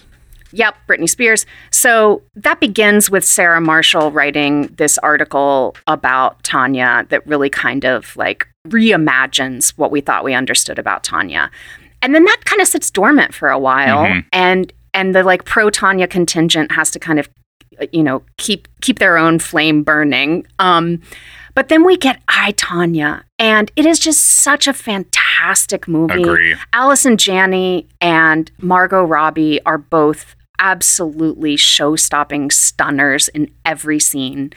And another fantastic thing about this movie is its soundtrack, which is actually really, really good. But there's one scene in the kind of bridges Act 2 and Act 3 of the movie, where we get 3 solid minutes of Fleetwood Mac's The Chain. Oh, yes. Yep, I remember that. You're right. Uninterrupted 3 minutes. And that montage compresses all of the time between the assault and sort of the breaking of the news that we knew who had done it to the Olympics themselves. So in real time, that's like 4 to 6 weeks of time. And the movie is like, they find this like really efficient way to condense all of that time in the storytelling. So in the 3 minutes while we're listening to The Chain, we get everything from, it opens up with Tonya leaving her house and having to walk through the press gauntlet that's sort of clustered outside her front door. And we get that. We get actual footage from people like Connie Chung and Ann Curry and Matt Lauer, like giving us like news anchor talking head exposition about what's happening in the investigation. We get Jeff Gillooly and Sean Eckerd's perp walks. We get a scene in the courtroom where we learn about the outcome of Jeff Gillooly's trial. We get a dash of Tonya practicing in the mall in Portland, Oregon, where she had always publicly practiced. And we get a quick moment of Allison Janney having set up a red velvet rope in front of her own home, where she made all of the press stand behind. So we get like one more dose of Allison Janney being hilarious and amazing. And then it concludes with this talking head moment from current time Tonya. If you'll remember, this movie is like kind of a mockumentary, right? And there are these moments where you get these sort of talking head from the current time frame, looking back on what happened in the 90s. We get that Tonya, and that's when she delivers this short but really meaningful monologue where she's like, I thought it was going to be really fun to be famous. It wasn't. I was loved, and then I was hated, and then I was abused by all of you. That's pretty much what happened. Like, you're all complicit in what took place here. And then we segue out of it and into what happens at the Olympics. That is my sports movie needle That's drop. a good one. I love it. That The Chain has one of the greatest musical breakdowns in the world. When it goes down to the bass and the drums. Yes. Oh my God. And the moment when it goes down to the bass is Jeff Gillooly in a titty bar, in like an almost empty titty bar, and telling us that he never paid the restitution that he was supposed to pay. So they really like layer all of the emotions of what's happening alongside the sounds. The sounds of the song in a way that I just find really great. Also, the song is such a perfect pick. Like, yes, the lyrics are perfect. The fact that song, maybe more than any other in the whole Fleetwood Mac catalog, is known as like, if you want to see how these people's sexual and romantic relationships nearly destroyed this band, look no further than this song, which had to be patched together from all of their different contributions. It's one of the very few Fleetwood Mac songs where they're all credited as songwriters. Oh, cool. Anyway, that's what I got for you guys. And it's working on so many levels, because you have the Tonya Harding resurgence, you have the Fleetwood Mac resurgence, and then you have the 90s Scorsese resurgence. Right. It's like his Layla from Goodfellas, but reinvented That's right. in a completely different way and put through a different lens. And so it really works and pulls off something that if you told your friend you had a good idea for a scene, they might be like, I don't know. It sounds crazy, but I feel like that whole movie is kind of teetering on that edge, but it keeps pulling it off in It's worth seeing it if you haven't seen it. I think I'm a big fan. I see a lot of younger directors who are making their odes to Scorsese nowadays, and I thought a lot of them are bad. Yeah, they're not all great. Or some this of is the good one. Some of them are so obvious, like the movie Hustlers with J-Lo. Like I was kind of laughing about it the whole time because I was just like, okay, Goodfellas scene 4. They wholesale lift whole scenes and shots. Yeah. And it's not necessarily that bad. It's just so obvious. But I, Tonya was one where I was like, this is like an ode to Scorsese. It was so well done. I could see the Scorsese happening and also admiring the movie itself and just saying like, well, of course you love Scorsese. I do too, does it? You know? And they put the techniques to like subject matter he hasn't really done yet. So it's great. Love it. What about you, Matt? So my pick, this was actually when we were talking about this was one of the first songs that popped into my mind. It's one of those childhood nostalgia picks, but the plot of how this song came to be is a sports movie plot within itself. So I thought I definitely have to talk about this one. My pick is Joe Esposito's "You're the Best" from Karate Kid. Oh, okay. 1984. I tell you what, when you said Joe Esposito, I was like, what the hell are you talking about? I was lost at that point, but okay. He's not exactly household the name. soundtrack giant that Kenny Loggins is or Whitney Houston, but he's got this one.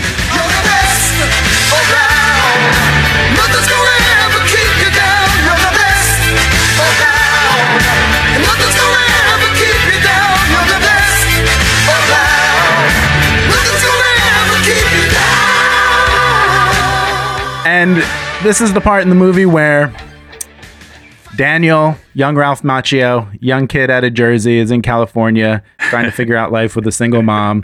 And Pat Morita plays Mr. Miyagi and takes him on as his kind of protege and teaches him karate to deal with some bullies in life. And Elizabeth Shue is there, who, they each have I don't know if they're kind of in a relationship or they have a crush, or I don't know if they're boyfriend and girlfriend yet. And he's been training most of the movie, and now he's going to the big karate tournament. And he's so nervous and he's hopping around, and then he wins his very first round. You have to win a bunch of matches and move on to the next round. And he like karate chops a kid's neck and gets the final point.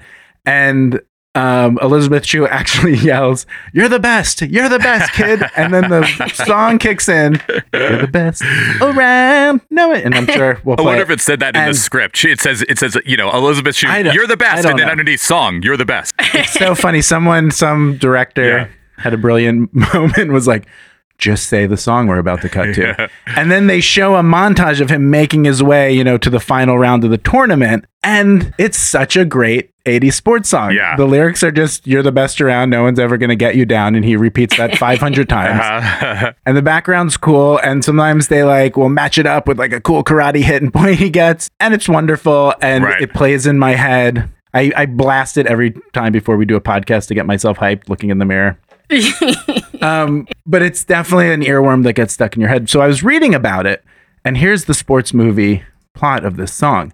It was written by a songwriting team, Bill Conti and Allie Willis, and performed by Joe Esposito. But it was originally supposed to be the song for Rocky III. Oh, wow. And then... Interesting. They decided to go with a little song you might have heard of called "Eye of the Tiger" instead.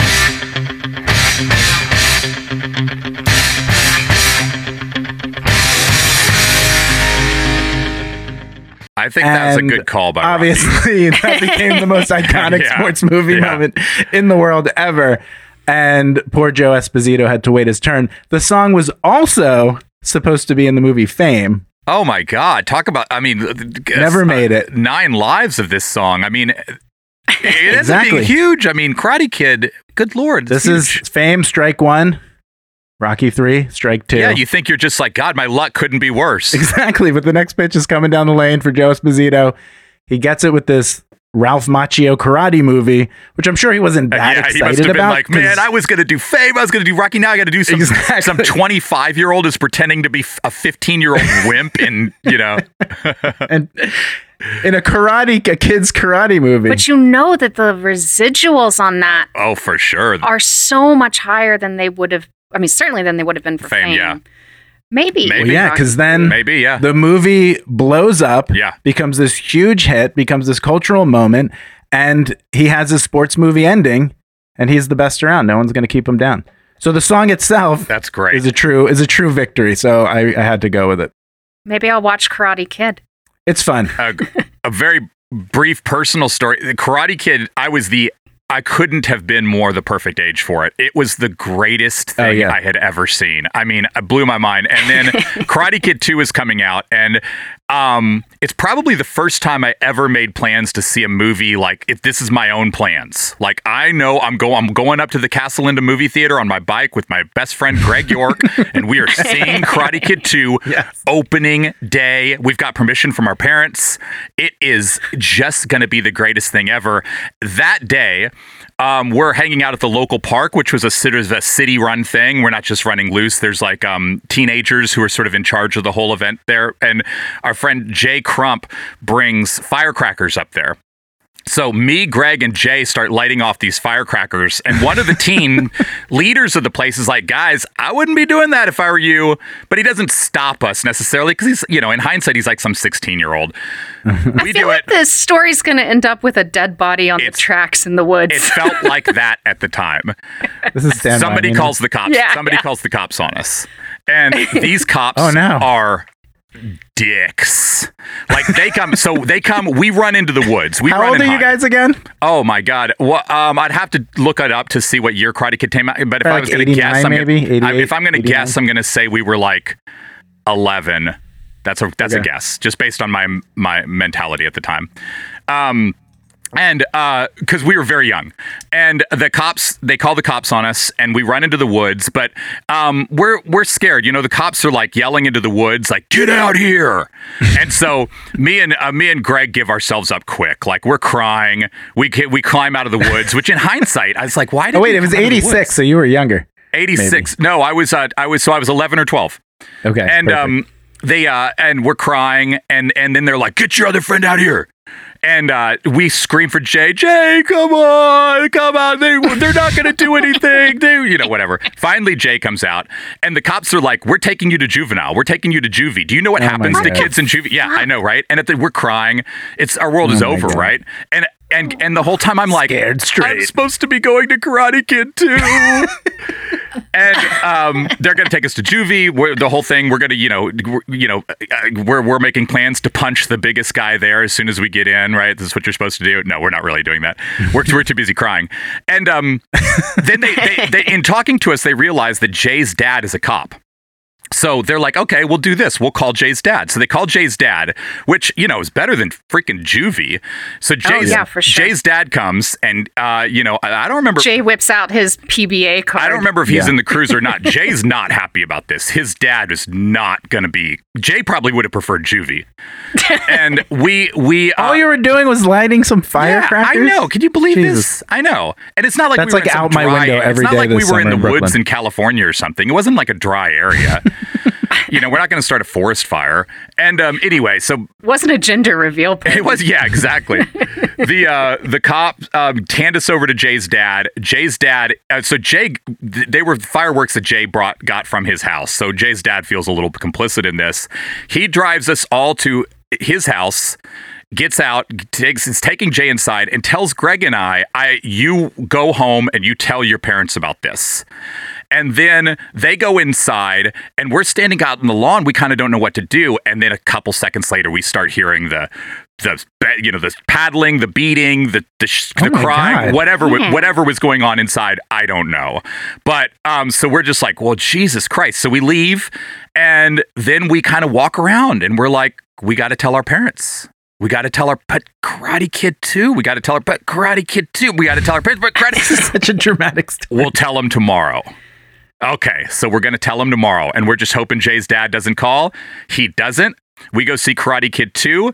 Karate Kid 2, I don't want to spoil Karate Kid for you because you're going to see it someday, Heather, and it's going to be very exciting for you. Karate Kid 2 begins like 2 minutes after Karate Kid 1 ends.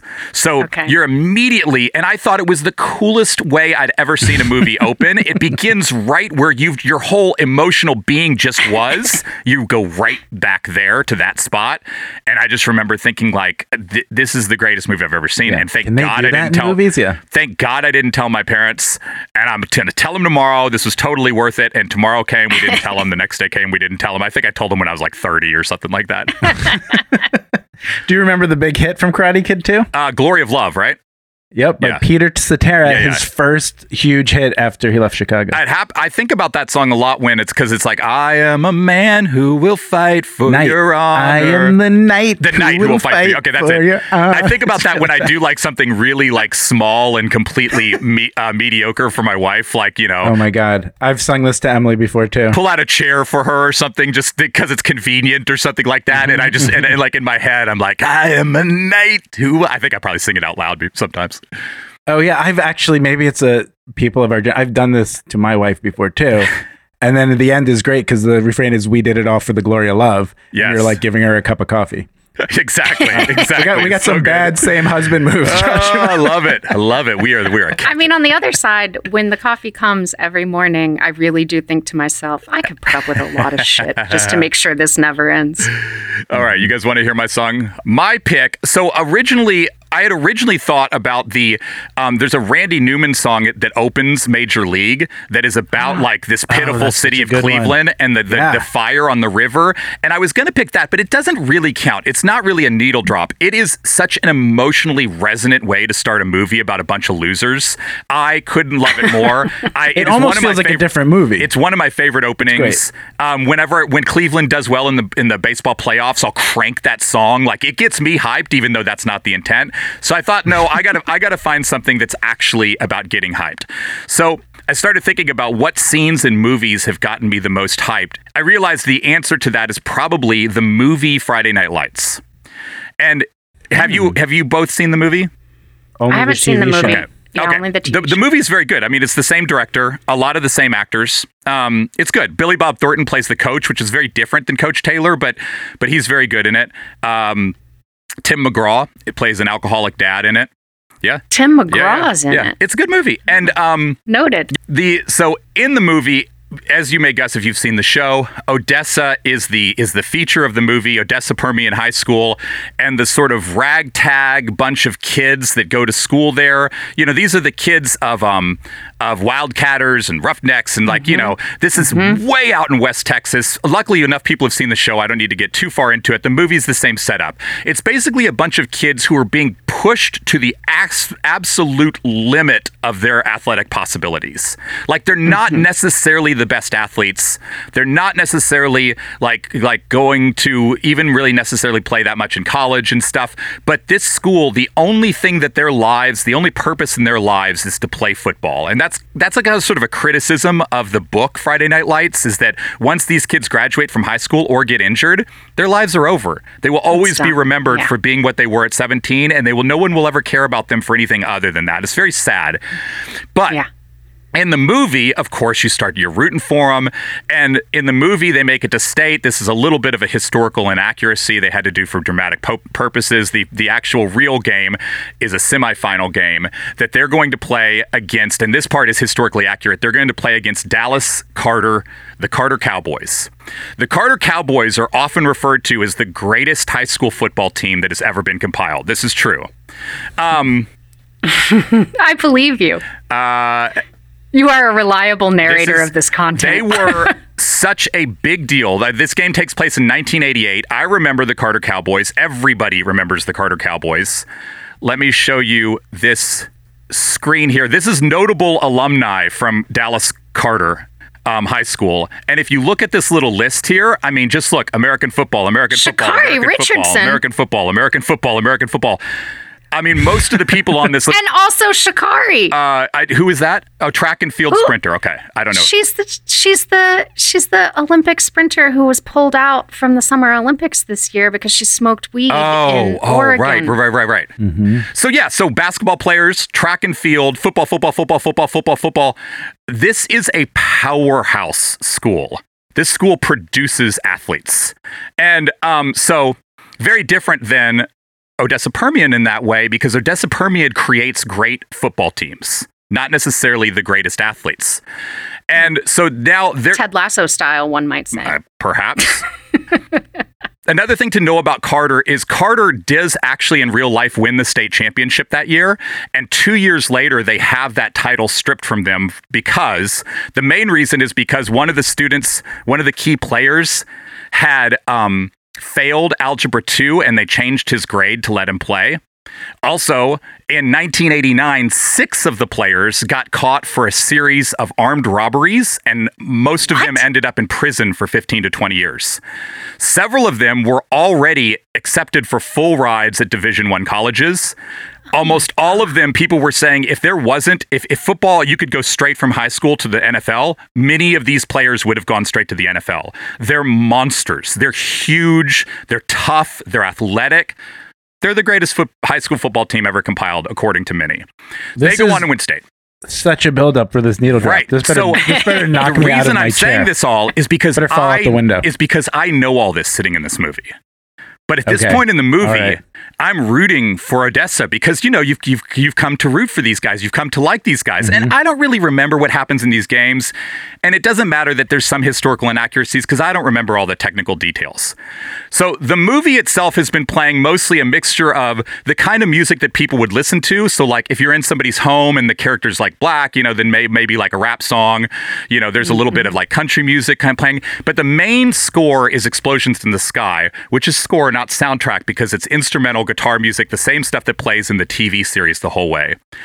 Mm-hmm. So now they're going to the game and we get a completely different song for this. And I'm going to show the scene here because I think that part of it makes good pod in that there's a little bit of announcing going on during the music. So you'll be able to even hear some of the excitement and the buildup and the editing that's going on. I won't play the whole thing because then it just kind of turns it over to the music. But what you see is you see them arriving at the stadium, them going into the tunnel, them going out to this, huge game. And then you're introduced to the Carter players too, which are just these very, very large men who are going to absolutely kill them. And that's sort of what you're set up for and what you're excited about because maybe Odessa could win this. What if they could win this? And the band is this band that I don't know very well. This band Refused. It's different because it's very aggressive punk rock. There's a little bit of a Fugazi-ish vibe to it, but maybe it's a little bit harder than that. And it's just unlike any music that had played the whole movie. And so it's jarring and exciting. Mojo has come to Houston. This is the Astrodome, the 8th wonder of the world, and today it's going to be Odessa Permian versus Dallas Carter. This is a moment these kids have been looking for their whole life. They started playing as 8-year-olds in the Pop Warner fields of Odessa or in Dallas. They dreamed of the state championship, laying in bed late at night, dreaming of their chance to bring home the title for their town, for their team, for their school. Folks, you better lock your doors, turn up the radio, strap yourself in. We've got East Texas versus Walking West down the Texas. tunnel. We've got Texas high school football at its finest. No doubt, this crowd is jacked. This is going to be an all-out war. Whoa! Yeah, you want to see this in the theater. Oh my fucking God. Oh, I like Billy Bob's hair. He's really good in it. Oh, those cheerleaders are also not fucking around. No, it's serious stuff, man. This is Texas They look like football real at its cheerleaders highest. too. Not movie Yeah, they're like cheerleaders. basically Dallas Cowboys cheerleaders. Yeah. That's no joke, Joshua. Yeah. Yeah, I feel like if you're in the theater Right. and it's so loud and cranked up, that must be super effective. That's what I also realized about this is that I wouldn't listen to that song. I don't even really know much about this band. I read a little bit about them for this, but I'm not jamming. I don't listen to music like that on my own. But it's like the theater and the music's up loud, and it's like it's so exciting in a moment like that. And that's what Judgment Night, the movie, could have done more of. That is a huge point. And it doesn't do the sports movie swell. It does like a little build up. There's the break. Yeah. And then it kicks in and it's louder than you so expect. hard, yeah. And they're looking for the most badass aggressive music in that moment. Yeah, and it's there's no music anywhere else in the movie like that, so it's jarring. It's like, oh shit, it is on, and then the game takes the rest of the movie. It's a big exciting game. So Joshua went with Texas. I went with the Jersey Kid. Oh my God, you're right. And Heather went with the young pissed off. The epitome of 90s white trash. Okay, I was resisting pigeonholing. I literally was resisting saying something very similar to that. Yeah, I was like, I mean, we're simple people. We have our tastes. Yeah, it makes sense. We've all three of us have educated ourselves to a place of curiosity about others, and yet we remain the people that we are. Right. Yeah. Just simple people doing deep analytical deep dives into non-diegetic cinema. Yeah. So there's our sports movie needle drops. Guys, this was super fun. It was. Yeah, it was. It was nice. Boom. All right, Joshua here one last time to thank you for listening. If you are new to the podcast, if you found your way to us through being a fan of Hustle or Jeremiah or Dan or basketball, welcome. We've got a new episode every 2 weeks where we each pick a movie and we talk about the movie and the soundtrack, and we consider how well they go together or how well they don't go together, and try to decide if it is in fact the perfect movie soundtrack. We got a bunch of great episodes we've done so far. If you're interested in Pretty in Pink or Big Chill or Pulp Fiction or Baby Driver, Romeo and Juliet, all sorts of things. And we got a bunch more coming. Next Tuesday, Jimmy Cliff's The Harder They Come. We'd love to hear from you on the socials, Twitter or Instagram at TPMS Podcasts. Whether this is your first episode or maybe you've been around since the beginning, we'd love to hear from you. For Matt and Heather, this is Joshua, and we'll see you soon.